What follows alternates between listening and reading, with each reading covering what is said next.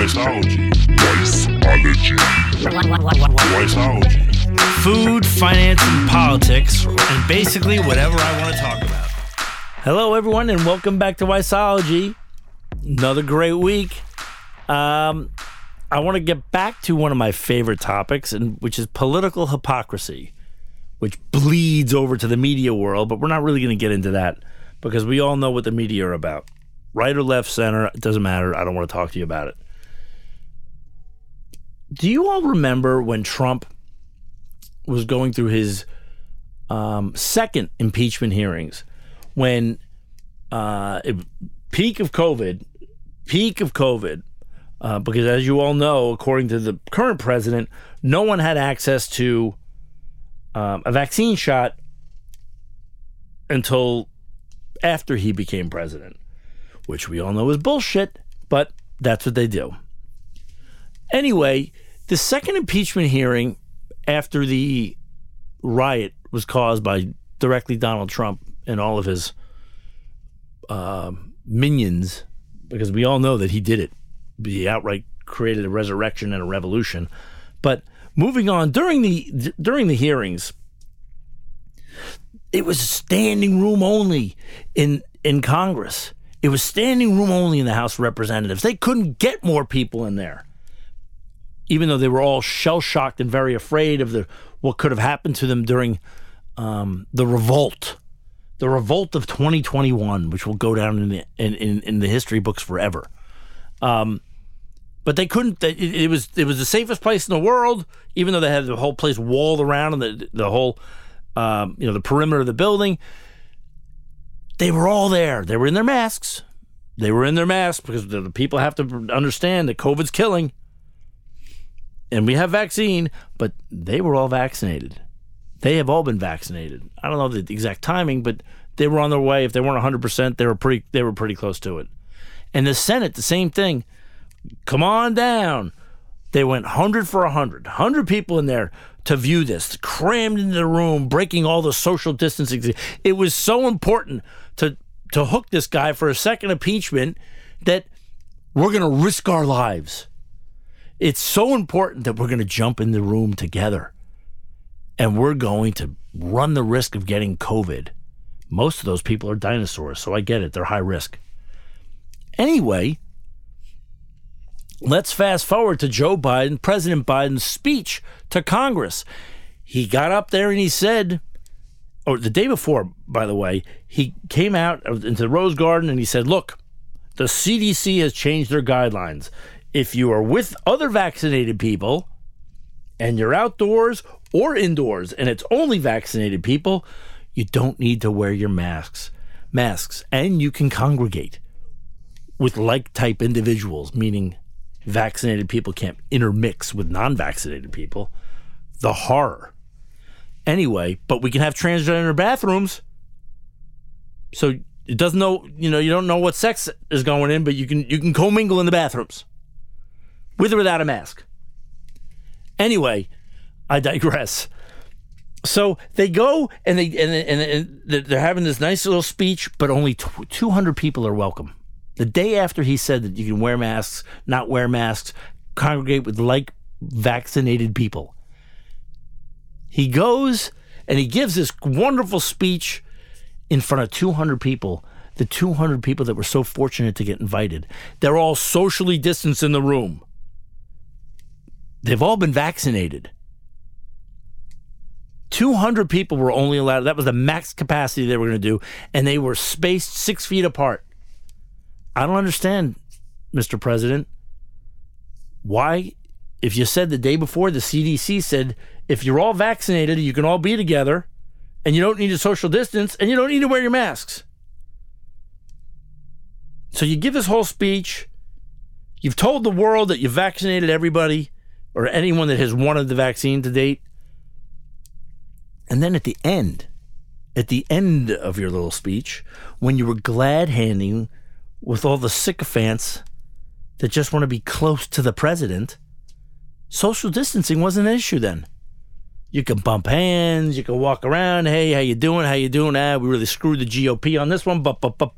Whatever. We got to end racism. Yeah, you're right about that racism thing. I mean, these Jim Crow methods that are being used all over the country.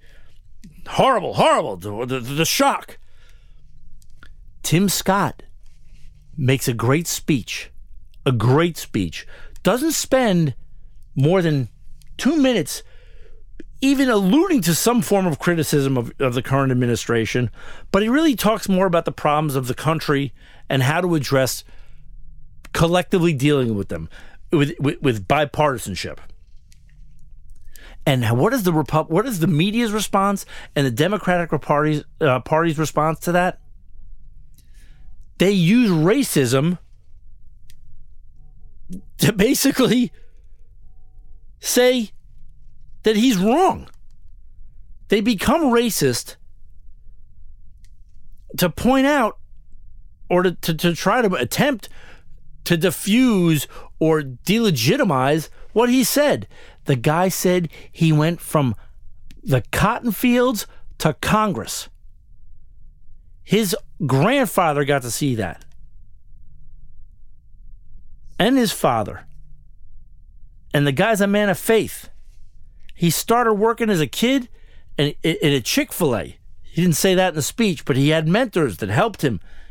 And he's a successful, contributing, positive influence in his community, in his state. He only spoke about coming together in a bipartisan way, but in more importantly, a human way. And the media, the media and the Democratic Party going off on him, saying that the GOP is using him as a black pawn and all this other crap. The only way the Democratic Party gets to stay in power is by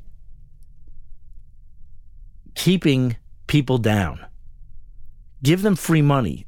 Don't enable them to do better or to better their own lives. Give them money, make them more dependent on the government, not less dependent. The idea is to empower everyone, every color, every race, every creed, every size, every shape. That's the idea. The American dream, right? Instead, everyone's applauding, spending more money on people that don't live here or that aren't citizens here versus people that are. It's backwards. And to use racism to denigrate someone who is against all odds, I guess, according to the Democrats, has made it and didn't let racism get in his way, whether he experienced it or not. He looks forward. He's not looking in the rearview mirror all the time, which is what the government keeps doing in order to promote their story, which is flawed. You need to empower people. So the hypocrites that talk about we have to end racism use racism to empower and embolden their cause. You know what? Racism's a horrible thing. I get it. You know what? There are hundreds of thousands, if not millions, of white Americans, Caucasian Americans in the middle of the country that are dying of drug overdoses. Where is all the uproar and the outrage of all the whites that are dying? It doesn't exist because you know why? It doesn't win elections.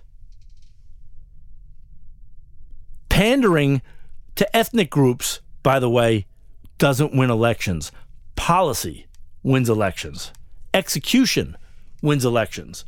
Defunding the police does not win elections. They're not some mandate that you use to win an election and then you go on about doing other things. It's a completely false narrative. You came into office, you said, I'm going to be a unifying force. And Tim Scott said it great. You know what? Prior to Joe Biden, all the COVID relief bills, the payroll relief, it was all approved in a bipartisan manner. Tim Scott tried to introduce twice police reform bills with bipartisan support, or he thought he had it, and they used the filibuster, the old Jim Crow method in Congress of shutting it down. Now, correct me if I'm wrong, but those proposals were brought up last year and the year before. Now, all of a sudden, when the Democrats used the filibuster to block that police reforming proposed law into action, the filibuster was used. They used the Jim Crow policy of filibuster to stop it from going through. But now, they don't want the filibuster anymore. All the people that promote the race hate, they use it at their will to get their way. It's nothing more than a power grab, and they think the last thing of hope are riots, discourse, and making feel people worse about themselves. They don't need to feel worse about themselves. Everyone's coming off a year where they feel like shit, or a year and a half. Make them feel better. And by the way, sending out $4,000 checks, $5,000 checks, when the money's gone, they're no better. They might have nicer clothes. They might have eaten at a couple of nice restaurants, maybe taken a nice trip, new Samsung TV, whatever it is. Hopefully those people put that money to work, paying their bills. But it's their money. They can do what they want. Those effects are very, they're very faint. They won't last very long. And it's not going to solve racism in this country. And erasing history will also not solve racism or many other problems. In fact, we need to embrace our history. The shame in it, the glory in it, whatever it is. But because if we erase history, which is what the Democrats also want to do, they're hypocritical. If you erase history, you will make the same mistakes over and over and over again. That's not just in America, that's everywhere. You need to learn from your mistakes. So if you take it out of the schools, because you don't want people to know about that, how do we know how we got from A to Z if you cut out the other 24 letters of the alphabet? Good, bad, or indifferent. Just because the Holocaust was a horrible event doesn't mean it didn't happen. And by saying it didn't happen, which is what most people, there are a lot of people today, Deshaun Jackson, he didn't even know what the Holocaust was, but he knows what slavery is. If you don't teach people about things, you don't learn. Good, bad, or indifferent. Anyway, the Democrats are supposed to be about educating and about fairness, and they're not. They're hypocritical. They're the most hypocritical people on the planet. And I'm not talking about Democratic voters. I'm talking about the Democrat career politicians. You know what? You don't like Republicans? I get it. But they don't change the tune based on poll numbers. Well, you're going to see what's going to happen in 2022, and it's going to be a horrible day of reckoning. James Carville gets it. The Democrats, if they keep pandering to issues that don't really matter to Americans, and I'm not saying racism doesn't matter, but they keep beating the racism thing with a dead horse. And there are plenty of people that don't feel that the crisis of racism exceeds any other crisis that's going on here. It's a horrible thing, and again, we should live in a colorblind environment. But it's changing. We've made a lot of progress. We continue to make progress. But there's no reason to fan the flames of hate. You're promoting equality, peace, unity. But you say that out of one side of your mouth, but you're all hypocrites, and you do something else. So, there we are. There we are. Hopefully, he'll change his ways between now and he loses Congress in 2 years or a year and a half. But that's happening. That's a done deal. Anyway, thanks for listening. We'll talk about finance in the next couple of weeks. A solid Olympic 10. Weissology. Wiseology. Wiseology. Absolute zero. Wiseology. Wiseology. Wiseology. Wiseology. Food, finance, and politics, and basically whatever I want to talk about.